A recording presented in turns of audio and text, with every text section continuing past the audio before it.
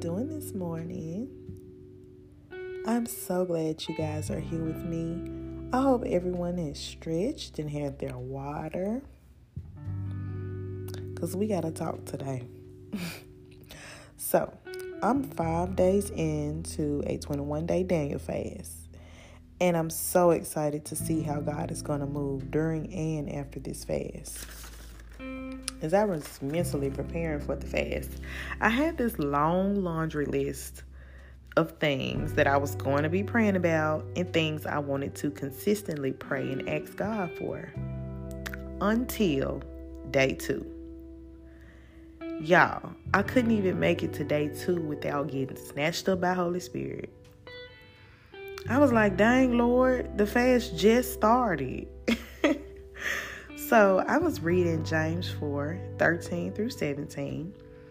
And after reading that, I immediately wrote in my journal, I need to surrender my plans for the fast and give everything. My plans, my will, my business, my marriage, moving into another salon, opening my own salon, moving out of state, what school I wanted to send my kids to, just all the things.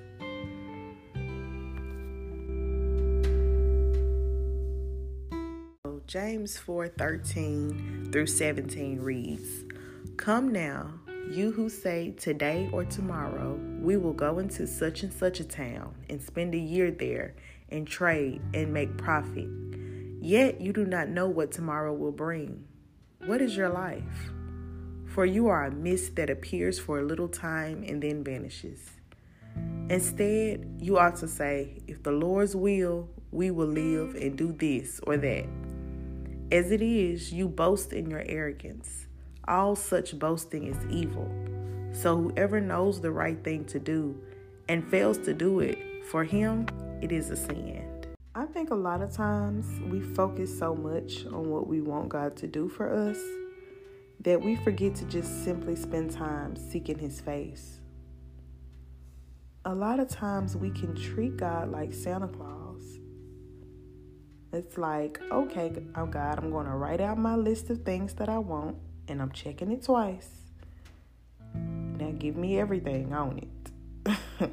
When God is really saying, I want to be invited into every area of your life. God wants us to be in relationship with Him. And we all know the main components of a healthy relationship is communication and quality time. I see a lot of transactional love for God, and not just a love for God because of who He is. Yes, God does give His children good gifts, but His love is so much deeper than that. God gives the kind of joy that no new bag can give. He gives the kind of peace that even an all-expenses-paid trip to Aruba couldn't match it. Matthew 6:31 through 33 says, Therefore, do not be anxious, saying, What shall we eat? Or what shall we wear? For the Gentiles seek after all these things, and your heavenly Father knows that you need them all. But seek first the kingdom of God and His righteousness, and all these things will be added to you.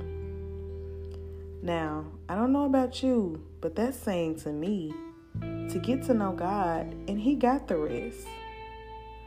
So, needless to say, I surrendered my list, and I hope you guys do too. Come on, y'all, let's seek His face and not His hand. Thank you so much for joining me today for Sacred 7. I want to give you guys my email just in case you have any topics you would like for me to talk about or any episode ideas. My email is latrobi@gmail.com. That's latrobi@gmail.com. And I'm also going to put it in the show notes for you guys. My prayer is that as you begin to meditate on the Word of God, that you'll begin to see your whole world change. I love you guys. I hope you have the most amazing day, and we'll chat soon. Bye.